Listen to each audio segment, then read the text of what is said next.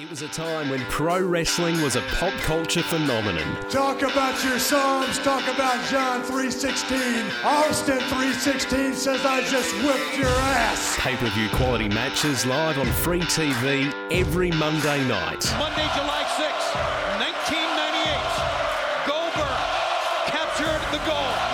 Goldberg, at age 31, is the heavyweight champion of the world. We look back at the battle between WCW Monday Nitro and WWF Monday Night Raw. It's me, Austin! Oh, son of a bitch! What? It's me, Austin!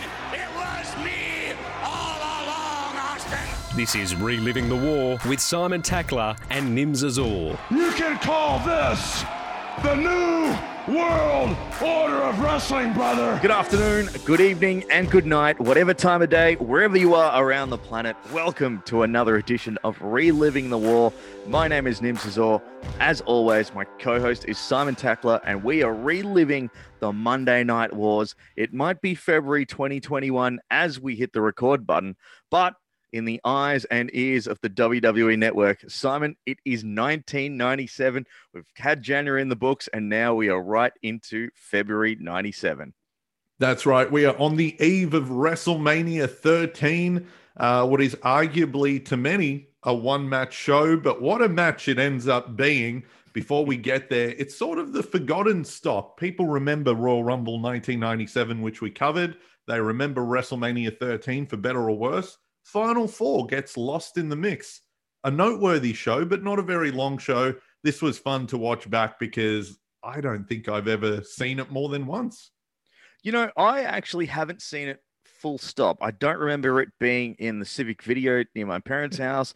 I don't even remember. I remember seeing highlights of it because it was a fairly monumental pay-per-view, but I have not seen it. It wasn't, I don't think, a local Australian in your house VHS release via Coliseum Video, but it's a pretty good show. And the thing I love about these in your house pay-per-views are they're very bite-sized. You can get through them. As we've mentioned numerous times, it's shorter than an episode of Monday Night Raw is today. Yeah, and before we get into the era where all of these end up being 3 hours, should 2-hour pay-per-views make a return? Considering that on the WWE Network, we're not paying for these shows separately. So you wouldn't feel jibbed if they said, this one's only 2 hours. It'd almost be a relief. If we got the best 2 hours per month, aside from WrestleMania, Survivor Series, SummerSlam, and the Rumble, I'd be okay with it. I'd be more than happy with it because it's kind of, because you already get like an hour-long kickoff show. So that could sort of be the third hour. And yeah. If you want to watch the third hour, but it's not essential, like the main 2 hours are the main thing. I'd be good with that. I'd be more than happy with that too, because it makes you wanting more rather than going, oh God, how long is this thing going for? But as we've seen with how long WrestleMania is blown out to be, thankfully in 2021, WrestleMania is going to 2 nights, which could be something that they do moving forward. But you know what? Having a look at In Your House Final Four, it starts off, and we've seen the evolution of the In Your House as they start off with the World Wrestling Federation for over 50 years spiel that they love doing. But each opening has been getting better and better in terms of production value, because when we started off doing the first one, International Incident, it just sort of went, welcome to In Your House, here's the match. Yeah, this one was a good one, a real dramatic sort of black and white classic music. Typical WWE style opening for the time, and it's so good. Again, if we're going to compare this one to the NWO Sold Out, where it's a bunch of guys on garbage trucks, it's no contest. And I really think 1997, it's not reflected in the ratings, but creatively, WWE overtakes WCW, I'd say, halfway through the year. And this was a sign of things to come if you just put these show openings head to head. The weird thing about this opening is it just talks about how good HBK is as a champion. Shawn Michaels, he was the most flamboyant. He was the most athletic. He was this, he was that. And we've echoed that same sentiment ourselves. We always mention in 9 out of the 10 pay-per-views that we do, we always say Shawn Michaels is the guy that basically carries 1996 WWF at the time. But here, there's nothing about him losing his smile, just about he's no longer the champion. Doesn't say why. It hints that he's got an injury, but that's it. Yeah, they get into that a little bit later. This was establishing that, yeah, as you said, the most flamboyant, charismatic, bravest, coolest guy in the world ever is no longer champion, and that sets the stage. We then go to the arena, and I think this might be the first WWE show that we've reviewed that doesn't open with "Welcome everyone" from Vince McMahon. He's not on the call. It's JR and King. Maybe the first time they're doing a show only. Is that right? Mm-hmm. Must be. I believe so. It's got to be at least the first pay-per-view that they're JR and King are on commentary. But it also starts off rather strangely because they go around and do something that's been a staple of the WWF to today, where they introduce all the Spanish announcers. But it actually cuts. Mark Mero, wild man Mark Mero, is making his entrance, but they don't focus on him at all. They're just talking about the commentators. Well, that's Spanish because announcers. Vince McMahon wasn't on commentary to tell you how much he loves Mark Mero and his lovely wife Sable. You know, if Vince was on commentary, the focus would have only been on the wild man. That being said, though, what I thought was very amusing. So the opening match is Mark Mero taking on Leif Cassidy, aka Al Snow, in his new rocker gear. Now, Leif Cassidy doesn't even get an intro here. It's just Mark Mero in there. They cut to his pyro and everything like that. And then you just see, oh, Leif Cassidy's already in the ring. Yeah, he got the old jobber entrance, which is no entrance at all. A sign of things to come for poor Al Snow before he goes to ECW and sort of reinvents himself. Kind of two guys who I feel like WWE probably had big plans for. Things don't work out for him in the long run, but this is a good match, I thought. This was surprisingly solid. I wrote this down here too, like, inoffensive. We also have JR use the phrase educated fists when it comes to Mark Mero. But something that really distracted me was there was a little blimp that's in the crowd. Did you notice that? Yeah, the Western Union WWE mini blimp. It was a small blimp, but it was just in the arena, and I couldn't get the like sort of how close is it to the crowd sort of thing. Like, yeah, was it going to hit someone? I don't know. It was the most bizarre bit of product placement you'll ever see. Another thing that kept distracting me was we talk about how there was no Vince McMahon to rant and rave about the Wild Man, but JR and King say Wild Man about 50 times in the first couple of minutes because clearly they don't want to say Mark Mero. They just want to say, well, we've been told to say Wild Man, but that was like Vince McMahon in their headsets. yeah. Say Wild Man, God damn it. He's the Wild Man. But like you said, it's a fairly inoffensive match. Yeah, it was good. A lot of chain wrestling to start. Both of these guys, like, I know Al Snow, people will acknowledge that he's a good in-ring wrestler and, technical wrestler. Mark Mero never gets any credit for being any good. But every match we've seen to this point, he's a good, solid technical wrestler. Not any worse than, anyone else who you would give credit for. Like, he was fine. Yeah. And another thing, too, his finishing move, obviously, the Wild Thing, is a shooting star press. He pulls it off flawlessly all the time. He finishes off this match with another shooting star press. And you can't be a dodgy wrestler and do a shooting star press all the time, 100%. We saw Brock Lesnar almost kill himself at WrestleMania 19, and he's one of the all-time greats. So you're right. Mark Mero really does not get the credit that he deserves. Mark Mero's Wild Thing shooting star press gets a 9 out of 10 from the judges every time he hits it. Kidman is like a 5.5 90% of the time, but everyone's like, oh, remember Kidman and his shooting star press? It was terrible. He'd go sideways half the time and like knee them in the head. Mark Mero, the Wild Thing is better than the 7-year itch. Yeah, yes, he really is. But so as we look back in time, we're reliving the shooting star presses. It's Mero over Kidman. That's what we've learned looking back. That's it. And the other thing, too, was because you didn't see too many high-flying moves in the WWF at the time, that just made it even more spectacular. But another weird thing that happened at the conclusion of this match was, now, the Honky Tonk Man enters, and then it just cuts to Shawn's losing his smile speech on Raw Thursday. Was there any point of the Honky Tonk Man being there? We never see him again. You know what? I forgot to look it up. I wanted to see if there was something cut from the version we watched, but it was very strange. Honky Tonk Man appears, gets cut off by a promo package. I thought he'd appear at the end of it. No, he just goes. One thing, disappears. actually, one bit of commentary I want to mention from that match. At one point, we see Sable get physical for the first time and slap Al Snow. Yep. And King makes a joke that I'm surprised they didn't cut out. He said, "My motto is never hit a woman with glasses. Hit her with your fist." Oh God. I can't believe they no. left that in. Oh man, Anyway. I cannot. It was a cannot different believe. time. It was definitely a different time there, but yeah, the Honky Tonk Man put me off a little smidge there. The highlights package for the Thursday Raw Thursday, it's basically the entire segment from Raw that they play. Yeah, we see Sean in his iconic brown blazer giving his sad speech about his knee being hurt, but him also losing his smile. So it's sort of a double whammy for Sean. He talks about how, all he ever wanted to do was fly in Lear jets and be on TV shows, and he got to live his dream. But now Do he autograph has to go sessions. home, do autograph sessions. He wanted to be famous, and fame wasn't what it was cracked out to be. It's kind of a cool story. I actually I know people make fun of it, like, oh, he lost his smile. But when you put it all together, the story of Shawn Michaels in the late 90s is kind of cool. He became the hero, hung out with his mentor. Oh, look at me. Everyone loves me. And then he realized fame wasn't what it was cracked up to be, spiraled into a depression fueled by drugs and alcohol, came back. And when he came back, he just said, I don't care about anyone anymore. I'm just going to be an obnoxious idiot. Forms DX with his best mate. And then DX is born. It's kind of a cool story arc. A very cool story arc, and then passes the torch to Austin at WrestleMania 14 in a legendary match where he's basically in pain the entire time, but manages to still pull a great match out of the hat.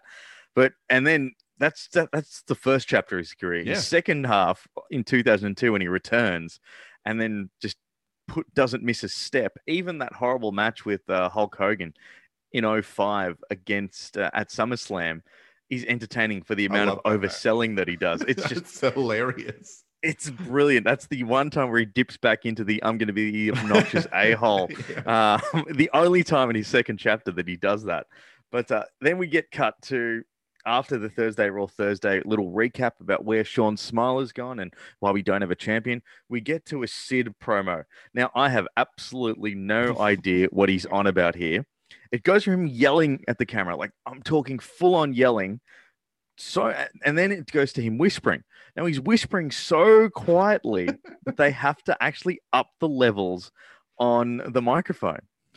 Yeah, he was so quiet that the guy on the audio panel was like, oh my God, put it full blast. And we get the end of it and it just suddenly booms into your speakers. But look, it doesn't matter what he was saying. It was another great Sid promo. I wrote in all caps, awesome Sid promo, because it's great. We need more Sids cutting promos in the modern era, I think.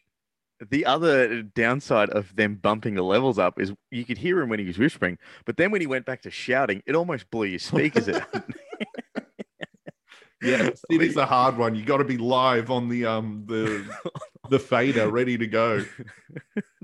There is no one harder to panel than Sid Vicious. We then got to the next match, a 6-man tag match, Flash Funk, Bart Gunn, and Goldust versus the Nation of Domination. Now, the Nation of Domination is Farouk, Crush, and Savio Vega. Yeah, Savio Vega has joined the Nation. Savio Vega still looks like Savio Vega from he hasn't changed his attire one bit, but he's just got a almost trench coat. That's it. Yeah. It's almost like when the 1-2-3 Kid joined Money Inc. Like there's nothing to say that he's part of the group. He's just there with them. A weird one here, which you might know a little bit about. Crush is getting jailbird chants. Was he in trouble with Lady Law here? I believe between him being Kona Crush and then this version of Crush, I think he got stopped at a border with either weapons or steroids, and he got released from the company, but then because he didn't go to jail, they brought him back. And I think that's why someone on commentary covers and oh, he never actually did time. Yeah. JR says that. Yeah. To really cover their ass of if he's in jail, why is he on TV? Yeah, so that explains that. And I think that also explains why he came back as a bad guy. And joined the Nation. And I think we mentioned last time he had a little like tribal painting on his head. Yeah. To get across that now he's like, I don't know. He has some form of, he's in other words, he's not a white American male. He has some form of like culture attached to him. We don't know what the culture is, but he's not Kona Crush. That's why he's with the Nation. A weird one too was Farouk. There's a move where he calls Flash Funk a Southern black redneck. Did you hear that? Yeah, that was a weird call. And I feel like that was part of Farouk's shtick when he was feuding with Ahmed as well. He was like, yeah, they weren't black enough, essentially. Yeah, they weren't the right type of black or something. It was real. The Nation stuff was really, really pushing it at times. It is so sort of uncomfortable because even JR is sort of like, oh, we apologize for that one, people at home, because you're right. It's so, you definitely shouldn't be saying that stuff. In 1997, we keep saying it. Oh, it was a different time. But look, it's also one of the oddest tag teams I've ever seen. Flash Funk, Bart Gunn, and Goldust. Did Goldust do anything of note in this match?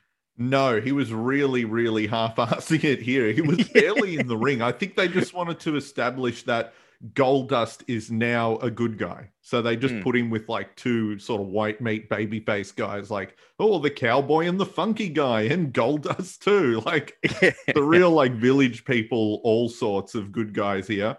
And of course, when Goldust was making his entrance, the commentators mentioned like, oh, the crowd, they like Goldust because, he came out as straight. Like it's still weird that was his face turn. His big moment with Lawler where he's like, are you gay? And Goldust is like, no. And the crowd's like, woo! Cheers. Everyone just cheers because there's not a homosexual in wrestling. He's a brave man who came out of the closet as straight. Like it's so weird. His theatrics. Yeah. Theatrics is what they were called. And I love at this point the WWE backing off the Nation's original like gimmick. Because obviously, as we've said, it's obviously Black Panther and Nation of Islam inspired. But now they're like, actually, there's a Puerto Rican and a Hawaiian guy. So they're not a black militant group anymore. Yeah, exactly. Despite the fact that Clarence Mason still walks out with them, obviously doing a Johnny Carson impression. Not Johnny Carson. Cochran. Johnny Cochran impression. Johnny Carson one would be even more bizarre. But...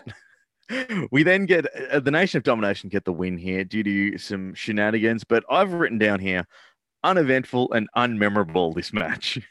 Yeah, the only two notes I really made about the match itself, at one point Flash Funk hit a nice dive and JR said Michael Jordan like hang time. And again, it just went back to the whole JR only thinks black wrestlers have a nice vertical leap. Like I'm sure he thinks Michael Jordan has a great vertical leap too. And then the other great bit is when the good guys picked up Bart Gunn. Bart Gunn and Goldust threw Flash Funk onto the three bad guys outside of the ring. But instead of them like falling over, like, oh my God, he dived on us, they just caught him and beat him up. Yes. So it's almost like he threw him to his demise. It was kind of fun. That was almost like a Samoa Joe move because I remember Joe used to do that. Like he was in TNA around 05 to 07. He was always that sort of tough guy where he'd catch the guys and then beat them up. So like, but you're right. It did seem like they made such a big song and dance about Flash Dunk doing that move, and the crowd loved it. But then for him to just get absolutely pummeled by all three members of the Nation, it was almost like, well, why did you do that? Yeah, why did you throw him into him? Yeah. We then get to a Stone Cold promo, which is very cool. Throughout the entire night, we see all four members of the Final Four in the main event doing pieces to camera, little promo things. And Stone Cold is just epic. Stone Cold at this moment is fully done. This is the final product Stone Cold that we know and love. He's got all the generic things that his little mannerisms, like calling the opponents pieces of trash, which I always love. No one calls someone a piece of trash better than Stone Cold Steve Austin, but you can sort of tell that he's figured out what he is right now. Yeah, it's a short, intense Austin promo. And the great thing about this era of Austin from like 97 to 99, maybe, it really felt raw in that he'd stumble and mess up lines and mess up words. And that's part of it. It makes it realistic. Like even in this one, They don't re-edit it. There's a couple of No. lines where he fumbles and they keep it in because that's real. This guy is so angry that he's like, forgetting what he's trying to say. That makes it great. It really does. And look, you can really tell that like they've finally figured out after watching King of the Ring, where it was basically like a non-issue that he won. It's just like, yep, well done, good on you. Move along. We're all on Team Warrior / Team Sean here. Whereas now you can sort of tell, I think maybe behind the scenes, people are like, this is a guy that I think is going to be the next big thing. Speaking of next big things, we move on to our next match, which is The Rock versus Triple H for the Intercontinental title. Now, I don't know about you, but did you think that that Hunter was getting a little bit more of the DX style Hunter to him as opposed to the Connecticut Blue Blood? Yeah, I think we noticed it first at the Survivor Series in the match, the team promo before his match. When it was his turn to speak, he spoke without the fake accent. So I think by this point, we're seeing him start to shed all of those Connecticut blue blood mannerisms and little characteristics. Rock, on the other hand, though, is still very much in his blue chipper phase here. And what I thought is the foreshadowing understatement of the night and is brilliant in hindsight. JR calls them both young athletes with their careers well ahead of them. Yeah, and my God, I'll be honest, I'm sure this match was good, but my brain just zoned out because I'm like, we're going to watch 10,000 of these matches over the next couple of years. I'm like, I don't need to see this one. I can sacrifice one. And you know what? I don't really see too much. I also, for my notes, haven't got too much written down here because it's weird sort of seeing the genesis of Rock versus Triple H, because you're right, throughout the 2000s, especially as you get right into the meat of the Attitude Era post Austin, these are the guys, the real workhorses here, because everything is built around Rock versus Triple H. Like, it's a very underrated feud because everyone mentions Rock Austin. Everyone always mentions Triple H versus HBK from that point in time. And Triple H's reign of terror, but no one ever mentions Rock versus Triple H because I think we were just so used to this is the norm. Yeah, of course it's Rock versus Triple H every week. Yeah. But just off the top of my head, fully loaded strap match, ladder match at SummerSlam 98, the Iron Man match at Judgment Day. WrestleMania 2000, they're in the Fatal 4-Way. Backlash after WrestleMania. Yeah. The triple threat with Kurt Angle. These guys are in so many matches from 98 to 2001. Not only that too, episodes of Raw, the one where Mankind gets fired. Next week, The Rock threatens that everyone's going to leave the World Wrestling Federation and join the World Rock Federation. Or the one where Triple H gets a title shot in an I Quit, but then China turns on him. These guys just have a million matches. And even before the Attitude Era peaks, Rock versus Triple H, SummerSlam 1998, ladder match. Yeah. When JR says that these guys have both got a long career ahead of themselves, he's not wrong. Not wrong. You know what? One thing I want to mention, because you're the theme music guy, you've collected them all and all of that. Rock's early music here, I didn't realize that this and then the Nation of Domination theme song that Farouk is using, it's essentially a mix of those that becomes the next version of the Nation music. And then the Rock's theme song is still built on this on the Nation tune that he uses here, that drum beat. The Rock's music obviously changes over the years, but it's still built on this theme, which I didn't really notice. This theme, actually, when we get into the Next Nation theme, it actually, before it has the PG-13 rap over it, it actually is an evolution of the Rock's theme that then has sound bites from the Rock interjected over the top of it. Then the Rock's following theme after it is just "You Smell What the Rock Is Cooking" with the Nation theme minus any quotes. Then it leads to, the great one, People's Champion sort of one. It's a really cool evolution of theme music when you actually break them all down side by side. But on the topic of The Rock, did you notice that he did a top rope crossbody? Yeah, he would do that in his early days. To be fair, he's 6'5" and built. He does a nice crossbody. Yeah, it was really cool. It was just so strange seeing The Rock go to the top rope and actually execute a move. He got a 2 count there, but It's like when you see Randy Orton do it in his early days too. You're like, oh, damn. That's right. Yeah, you can kind of tell when everyone's in their early stages, they're just trying to impress, and that's the thing. Oh, if I go to the top rope, that'll do it. Triple H then gets a neck breaker, but gets distracted by Goldust. And Rock gets the win, but it's the post-match shenanigans that everyone really should take part of, because Marlena is attacked by a mysterious woman. Oh my God, who is that? An overzealous fan? Yeah, this was a great shot because they cut to Terry just standing there near the guardrail, and we just see some arms grab her, and you see all the fans like, oh my God, what's happening? Yeah, they look perplexed. Yeah, because it looked real, and then a security guard and a cop come and they take China away, and JR's apologizing for, like, oh, we shouldn't do that.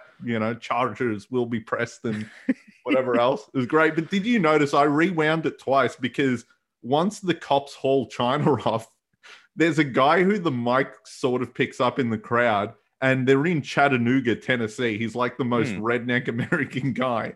And he's just perplexed at what he's seen, and he's just sort of like mumbling to himself. I couldn't pick up what he was saying. It was basically like Boomhauer from King of the Hill. And just like, go, whoa, China. Like, just, it was so good.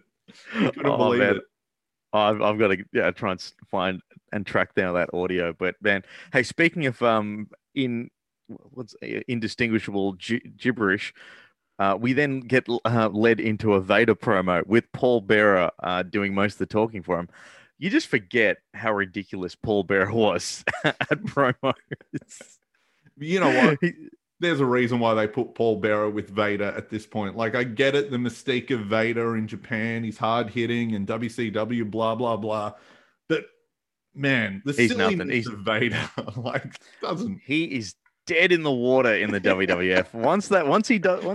Once Sean goes, nah, not for me, he's done. He mumbles through this. He's trying to say, I couldn't even take all the notes to explain it. He was trying to say that Austin has a canary mouth and a canary butt or something, but he mumbled it at the start and says, your Canada butt. And then he's like, oh, canary butt, mouth. I was like, mate, to which then Paul Bearer like, right, I'll take over from you. I can't wait till we fast forward a couple of years for when Kane destroys Vader. And Paul Bearer is managing Vader. He does the Vader dance to Vader's fallen body, and it's the funniest thing ever.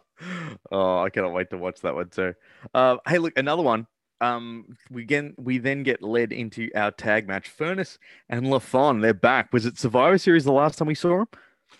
I think it was, and they sort of had a good showing in their debut Survivor Series match. They ended the match with Owen and Bulldog, so now they're getting a tag title match. Yeah, it's Bulldog versus Owen again, and there is a little bit of animosity between Owen and Bulldog after Owen eliminated Bulldog in the Royal Rumble. The very handy thing here is JR and King constantly mention there's tension between them. There's tension. What's going on? Yeah, that was the story of the match. Furnace and LaFon were almost afterthoughts. Like, I stand by what I said at Survivor Series. Why am I meant to care about these guys? Because they can do like athletic moves. They have nothing to them at all. So much. My first note is Furnace has long hair and played football in Tennessee. That's all we're given to care about them. Yeah. And so he's Furnace. Furnace is the one with the long hair. Long hair, yep. LaFon has nothing going for him at all. Like, maybe he was better before this or something, but he didn't impress me in the slightest. You know what? Unfortunately for them, they can actually wrestle. They're good wrestlers. They're just so bland.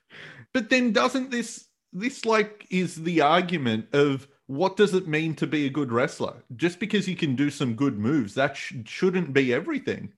Yeah. Yeah. Because look, until they popped up on screen, I didn't even remember. I was just like, well, yeah, that's right. They're the guys from Survivor Series. Like I remember the Smoking Guns more than I do Furnace and LaFon, and thankfully there is no Smoking Guns match. We did have Bart Gunn, but we're slowly weeding off the Smoking Guns. No Godwins, thankfully either. No Godwins too, yeah. Paul Owen and Bulldog, one of the best tag teams ever from a technical standpoint. Two great characters. They were just in the wrong era. Like obviously Bulldog with Dynamite had the great run in the 80s with so many good teams. Paul Owen and Bulldog, though, were just in the worst part of the 90s. No one to work with. Owen was also, I think Owen's happy, though, because remember when he was part of the New Foundation with Jim the Anvil Neidhart? And then High Energy with Coco Beware. So, like, I'm sure he was wrapped. He's probably going, you know what? This is good for me. I'm happy with this. I don't mind. Give me all the Furnace and LaFons you want. Another interesting bit too. JR gave an update on the lady that attacked Marlena. She's been ejected from the building. Oh, that's good. That's what you do if someone chokes someone. Get out of here. Don't come back to the show. Now, here's another interesting bit too, because there's a little bit going on in this match. An inside cradle spot, which leads to another misunderstanding from Bulldog and Owen. As you mentioned, Simon, this match isn't about Furnace and LaFon trying to get the titles. It's about the almost Hart Foundation almost exploding. Bulldog completely snaps and attacks Owen. And gets a huge pop for it too. Yeah. And the weird thing too is he does that and it's kind of like, right, got that out of my system. And they're back to being a tag team. Yeah, because I think it's all about being champions over breaking up still for both of them. So he gets his head back in the game. There's 2 points that were really interesting though. Bulldog was in the ring with LaFon, and he stomps LaFon 5 times in a row on the floor, and LaFon doesn't sell any of them. He just lays there. I was like, you son of a bitch. And then a little bit later, Owen and Bulldog, I think it's Owen, is in the ring with Furnace and LaFon, and they do sort of the modern thing where like they do like 5 double team moves in a row, where it's like a suplex into a kick, and then we pick him back up and we slam him again, and Owen kicks out at 1.5. And I feel like he did that on purpose. He was like, no, I'm not selling anything. I will mention one thing about Owen Hart. He has got the best enziguri you'll ever see in wrestling. I don't care. Find me someone that's got a better enziguri than Owen Hart, and I will say that you're wrong. To me, as a kid, he invented the move. Like, I don't know Antonio Inoki in 1996. To me, when he did it to Shawn Michaels and gave him brain damage or whatever, that was like Owen's move. Like, yeah. It's so good. Owen then gets a DQ with a slammy. Bulldog's going for a running power slam. Owen just runs in with the slammy and bangs him over the back. Leads to a DQ. And then there's some post-match shenanigans as Bulldog is not happy at all. Yeah, he didn't want to win it by cheating. He wanted to do it the right way. You know, they lost by DQ, but they kept the titles. At one point, the slammy falls off its little stand, and Owen's like distraught over it because he loves his slammy. So much pantomime from Owen Hart. It is just amazing stuff. JR and King's commentary about Bulldog. He's destroyed the slammy. Yeah. Owen Hart was such a great like character and so over the top outside of the ring. Like when he's just playing his character, he's so funny.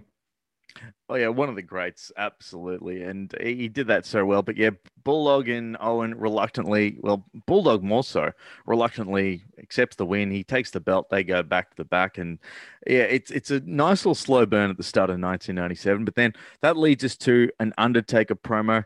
He's still got that little spiritual edge to him of I'm an undead zombie, but he also seems to be a little bit more human, don't you think? Yeah, I think these next couple of years are sort of weird for The Undertaker. Before they like redo him and Kane and the Ministry, there's a weird period where he's like kind of moving away from the character, trying to be real through 97 and 98. And it's a good promo. I think it's good that we get to hear him speak though, without Paul Bearer. He's cutting his own promos. And yeah, he's doing some of his mystical stuff, but I think he loses his train of thought. But because it sounded okay, they didn't do a retake. Because he's talking about Vader, and he says, Vader, it's not when, and it's not how. But you can rest assured that it will happen. And I was like, that doesn't make sense. And then he wraps it up with rest in peace. Yeah, because like he was like using his fingers too. He's like, Vader, it's not when, it's not how. And then it's like in his head, he must have thought, well, if it's not when and it's not how, then what's the last one? It's like, what's the last one? What's the last one? Oh, it's quick. Just say it will happen and rest But in it'll peace. That's it. happen. Done. And he also did an extended piece. He said, you know, and you'll all rest in peace. And he like, and he did this thing with his hands. He started them high and like did them low, and like the lights faded with his hands. It was really weird. I think he was trying something new. It was the reverse of when he turns the light on with his hands up. Yeah. Down, his lights go off. That's awesome. He can walk into rooms like lights on, off. We then have the highlights via Coliseum video of the Royal Rumble, the Final Four, what happened there. And we also get a plug for the Western Union airship, which is nice to see. That King lets us know that he's the one controlling. Yeah, it's kind of funny that King was making it out that he was the one like piloting the blimp. The little blimp there. But then we get to Vader versus Stone Cold versus Undertaker versus Bret Hart. Final Four rules, which I thought was pretty cool because it explained it explains it at the start. It's essentially Royal Rumble rules. These are the final four, which is strange because I'm pretty sure Diesel was one of the final four at Royal Rumble 97. But let's not get into the nitty gritty about that. I think the technicality is because Austin eliminated two people at once, like kind of. They were like, we're not putting Diesel back in the match. Yeah, exactly. Fake Diesel is definitely not main eventing a pay-per-view in 1997. No. And Brett got his pre-match just before this match. He was still being showcased as the main guy here. I thought this was so cool as well because, yeah, you do get the entrances, Vader, Stone Cold, and The Undertaker. Austin, as I mentioned, is fully done. He is cooked. He's the final product here at the moment. He's got the swagger, everything like that. Undertaker is The Undertaker, but Kevin Kelly does the little pre-match interview with Brett. But then that leads to the cool shot of Brett, like, going from the interview straight to the ring. They follow him from the back, then cut to the front. It is the coolest shot I've ever seen. Pre-match promos are a thing of the past, and I don't understand why. We saw an end to it during the Attitude Era. That was sort of the last run of these happening with Austin and The Rock. By the mid-2000s, they wouldn't exist anymore, and I don't know why. During a pay-per-view, don't run me 10 ads for WWE Shop. Show me a promo from a wrestler who's in a match coming up. And you're right, the shot of Brett doing his promo, his music hits, and he walks out. They used to do that with The Rock as well, with Austin, with Hulk Hogan, with Randy Savage. Do that again. It was so cool when, you know, they hit their last line, music hits. So cool. Absolutely so cool. But the best part about this one, I thought, the music starts playing while Brett is doing the promo, and he picks it up on cue, wraps up, and then walks out. So it's so well done. And such a typical arrogant Brett last line, though, where he says, "May the best man win, me." And then he walks off. So he does that. And then they're essentially, once the bell rings, they're paired off to their respective rivalry, so to speak. Taker goes straight to Vader. Brett goes straight to Stone Cold. It's just insane. It's from the get-go. This is a fantastic main event. Like, it starts off. I reckon this is probably one of Vader's best matches that he's had. Oh, in the WWF for sure. Like, it's almost the Vader showcase in a way, because early on he starts bleeding, and he's sort of the focus of all of the brawling parts. And whether he's getting beat up or beating people up, it's a spectacle to say the least, I think. I've written down here too, Taker actually has brought his working boots too, because he is on fire. He's moving around. Like we sort of said, he's transitioned from just the slow walking zombie to actually wrestling human being. And action spills to the outside. It's just an intense match. Remember, no one goes over the top rope. That counts as it's Royal Rumble rules. Like I said, over the top rope, but pinfalls and submissions also count as well. Yeah, it's like a mix of the modern Fatal 4-Way, but it's elimination with over-the-top rope eliminations counting as well. It's an interesting match. This is probably the first 4-way match in WWE. So it is a bit of a mess at times. They don't really know the structure of like how to keep swapping opponents. So there's times where it gets over the top, confusing. And how to not go over the top rope. Yeah, can't go over the top rope either. It's fun to watch though. Like it's not as polished as, the modern ones with, oh my God, the triple power bomb spot off the top rope that everyone does in, every This Is Awesome type match. But yeah, it's really fun. And seriously, the part where Vader bleeds, where Taker kicks a chair in his face, looks so painful. He kicks that chair as hard as he can into poor Vader's head. It is one of the most intense matches you'll ever see. It's no DQ as well. There's a part actually where Vader and Taker are choking each other with cables, like broadcast cables, are wrapped around each other's necks. It is brutal. It is so good. Austin is the first one eliminated by Brett. And we also see Sid in the back watching like wrestlers do to the side of the TV, which is really cool. Oh, yeah, because we should point out that the reason why Sid did a promo at the start of the show too, because Sid lost the title at the Royal Rumble, he still hasn't had a rematch. So the next night on Raw, following this pay-per-view, he would take on the winner. So he would get the first title shot and it would happen one night later on Raw. So that's why Sid's watching. At one point in the match when Taker and Vader are brawling on the outside, they're standing on the furthest part away from the ring announcer and like the timekeeper. So opposite ends of the ring.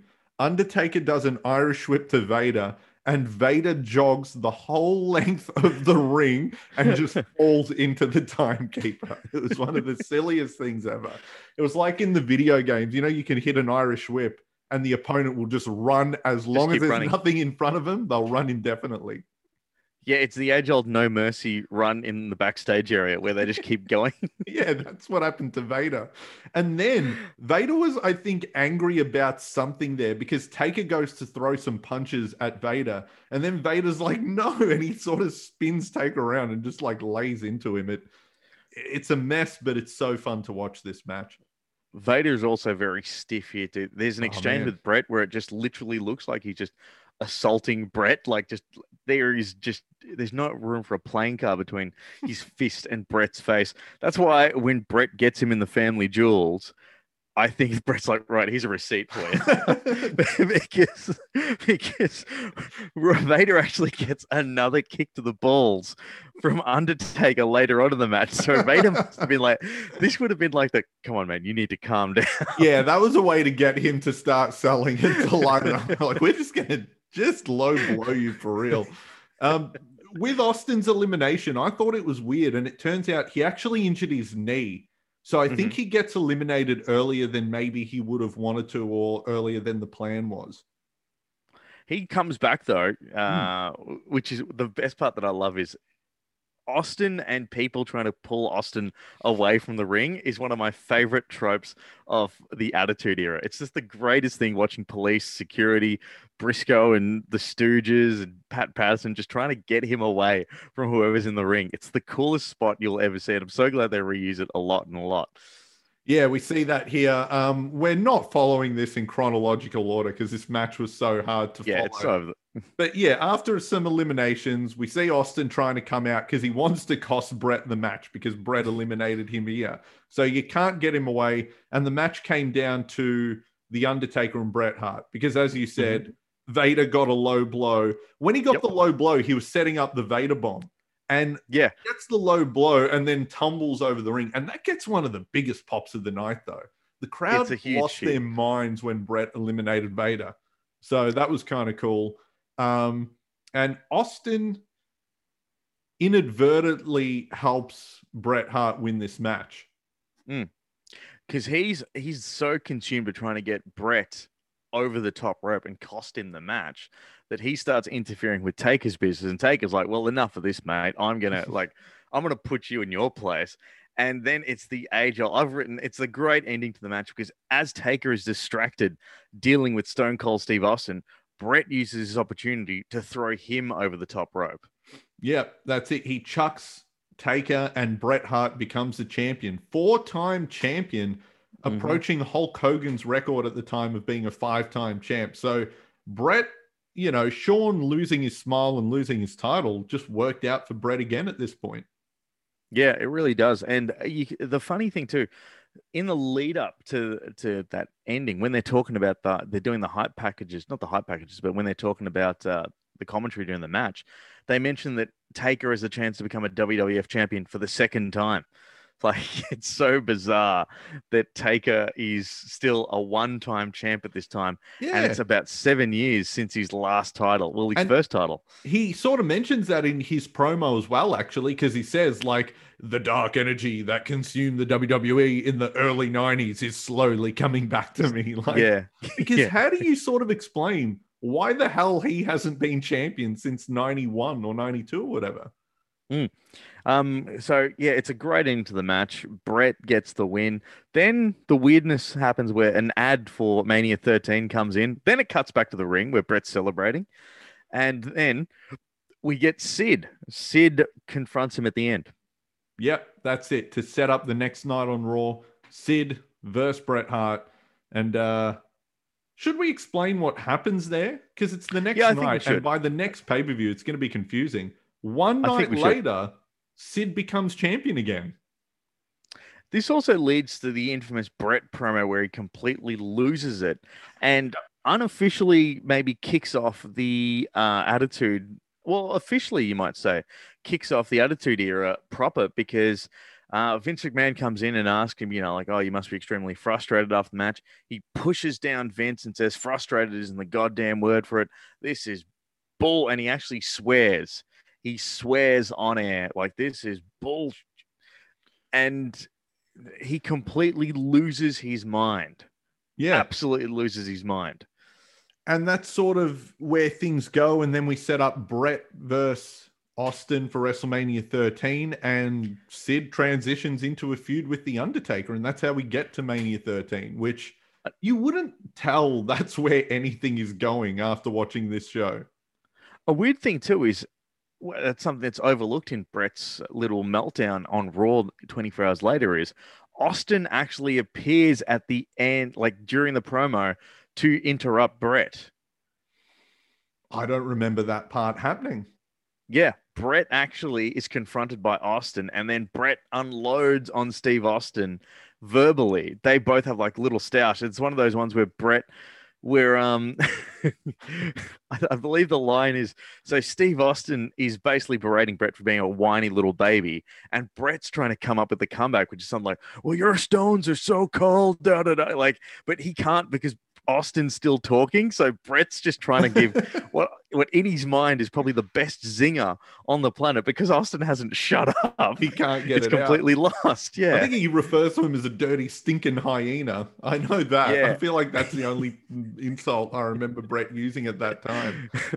But what's always intrigued me about the whole idea that Bret got screwed at the Survivor Series, which obviously we're going to get to in a few months, is the fact that it almost feels like part of the storyline, because here in February and March, like you said, he goes on the big rant to Vince, but he keeps hammering in that promo, you screwed me. You've screwed me. The WWF keeps screwing me. And then you screwed me once. Screw him in November. Yeah. Yeah, I don't know. And the conspiracy theorist in me feels like this was part of the story. And we see on camera too, Vince, Bret, shoving Vince. Like, exactly. Before Austin ever got his hands on Mr. McMahon, Bret Hart did it first. Yeah. So how was him being screwed at the Survivor Series not the natural end to this whole story? Because they mentioned the WCW stuff on TV. It's, part of the story. He's been screwed for a year. That's why he forms a Hart Foundation. He's paranoid. And then he gets screwed for real at Survivor Series because he thought he would in the storyline. Yeah. It's weird. There's so many different layers to it, but man, as I said, 1990, when you watch the 1997 Royal Rumble and look at some of those people that are in the ring towards the end and where they end up in December 1997, it's bizarre. Like we mentioned how Fake Diesel starts off 1997 as Glenn Jacobs starts off 1997 as Fake Diesel, ends up as Kane, tombstoning the Undertaker to wrap up the year. How even weirder is it for Bret Hart? He starts off in 1997 in the final two in the Royal Rumble and then finishes at Starrcade 97. Yeah, exactly. How the mighty have fallen by that point. But also at the Royal Rumble, we didn't mention that one either. But yeah, when he gets eliminated, he goes over to Vince at the commentary table and says, "I've been screwed." Like the whole year of 97 wraps up perfectly. Perfect storytelling. He gets screwed and he has to leave the company because he's been screwed the whole year. It's weird. I think one of the first things he says in WCW is, "I'm here to make sure things are done right because I know what it's like to be screwed." Yeah, that becomes his whole thing. And then maybe they just took the out. They're like, what if we just screw him for real? It's perfect.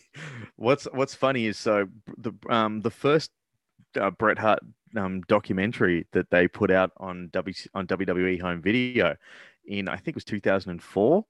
It was originally going to be called Screwed, the Bret Hart story, but then obviously Bret came to the party and was like, "Hey, look, do you want to do some piece of the camera?" And then they changed the narrative a fair bit. I still want that cut of the doco with everyone just burying him like they did in the Ultimate Warrior. Yeah, the Warrior one, the self-destruction of the Ultimate Warrior. I almost imagine like Bruce Pritchard sent Bret that version and said, "We're releasing this unless you play ball and come back and do some stuff for us." Oh man, it's just for Bret Hart. It's just 1997. Definitely not one. What's one of the best years for him in ring though. That's but the hard horrible. Thing. It's his best year as a character and as a main eventer, but also his worst year.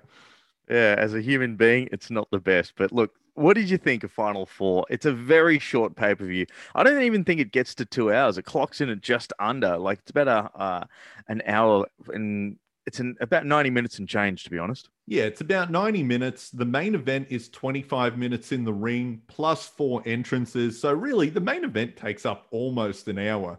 So if you can sit through the first few matches, this isn't a bad pay-per-view at all. Like, it's built around one match, and it's a fun mess of a match. Like, I liked it. There's also, like I said, we got the Bulldog and Owen shenanigans. That's also very, very entertaining. Rock versus Triple H is there, great for historical reasons. And that's really about it because, I'm not going to tell anyone to go out of their way to watch Wildman versus Leif Cassidy. No. Although it's another historical point to watch this show. First time we get just straight up King and JR on a pay-per-view. Yes. And JR...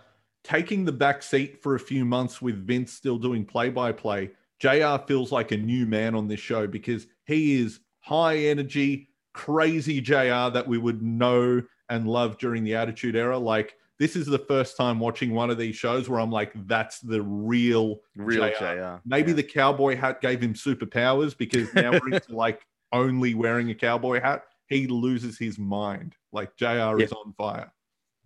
Very, very cool pay-per-view. I also agree with you. Strong recommendation there. If you're going for an MVP of the show, who would you say it was, Simon? Whatever the opposite of MVPs, I almost want to say Jerry Lawler for some of his offensive jokes. Yes. Because like I mentioned, the one about hitting a woman with glasses, but also another one during the Rock and Triple H match, JR's like, "Oh, Peter Maivia probably watching this match very proudly from up above." And King's "Oh yeah, where's he watching it from?" And JR tries saying, "Oh, from the big arena in the sky." And King cuts him off and he says, "I bet wherever it is, it's real war." It's war. Yes. They go silent for a second. I think JR must have been like, serious? It's like, dude, you can't say that. You really cannot say that. But, look, all in all, it's a very, very good show. When the bad matches aren't that bad to watch and you can sit through them very easily, I think it reflects pretty well. And that's what the In Your House pay-per-views had as a big benefit for them, the fact that they were just so easy to consume. But next up here for Reliving the War. Oh, first off, I reckon you didn't actually get into who you think was going to be the MVP.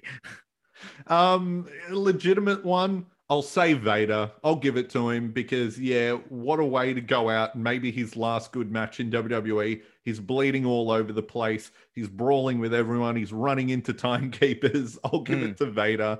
And, I'm actually going to give it to Undertaker because I was really impressed with Taker here. He brought his working boots. And if you move on, like into the future for the next couple of months, Taker's got stories with Bret. Taker's got stories with Vader. Taker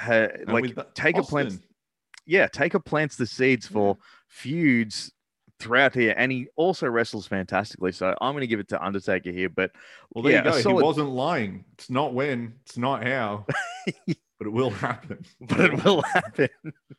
Yeah, so I'm going to give that straight to Taker for my MVP. But yeah, a really fun pay-per-view. Highly recommend you watch it if you've got 90 minutes free. Look, Super Brawl 5, I think, is next for WCW. It's technically the first WCW pay-per-view of 1997 after NWO sold out. But we'll be covering that one. That looks like it'll be a bit of fun. I think it's another Hollywood Hogan main event. Don't know which crony he's up against. It just escapes me because I have no memory of this show at all. I have no idea what we're watching on that show. Normally I can at least rattle off like, oh, that's the one with this match. I have no idea what is on this Super Brawl show. Yeah, 1997 WCW pay-per-views aren't quite as iconic as the 1996 ones because I think this is the part where the WCW realized that, like, hey, look, we don't really have to do much to beat the WWF right now. I think all I remember is that from watching them years ago, the 1997 WCW pay-per-views are really good. I just can't tell you what matches are on them. I think they're mainly like good mid-card matches, but who knows? Well, we'll find out very shortly on the next edition of Grey Wolf Wrestling Presents Reliving the War. Now, if you want to get in touch with myself or Simon, you can follow Simon on Twitter at Simon Tackler. You can follow me on Twitter at Doc Nims. But the best place to get in touch and find out where we're doing a new episode of Reliving the War is to follow the Grey Wolf Wrestling socials, Grey Wolf ENT on Twitter, Instagram, all of that jazz. In fact, if you don't like wrestling, I don't know why you're listening, but there's other great content on the Grey Wolf Network. There's a new Hoops podcast where they go through the entire, Fitz and Ned go through the entire rumblings in the NBL. New Pack Chat as well, so check that one out where they talk about the Mighty Ducks. But we'll be back for another edition of We'll be back for another edition of Reliving the War. Super Brawl, maybe something we can dig up some memories and think, hey, you know what? This is probably one of the best pay-per-views we've ever seen. I'm hoping that's what we get, but I doubt it. I doubt that too, but yeah, we will catch you next time for another edition of Reliving the War.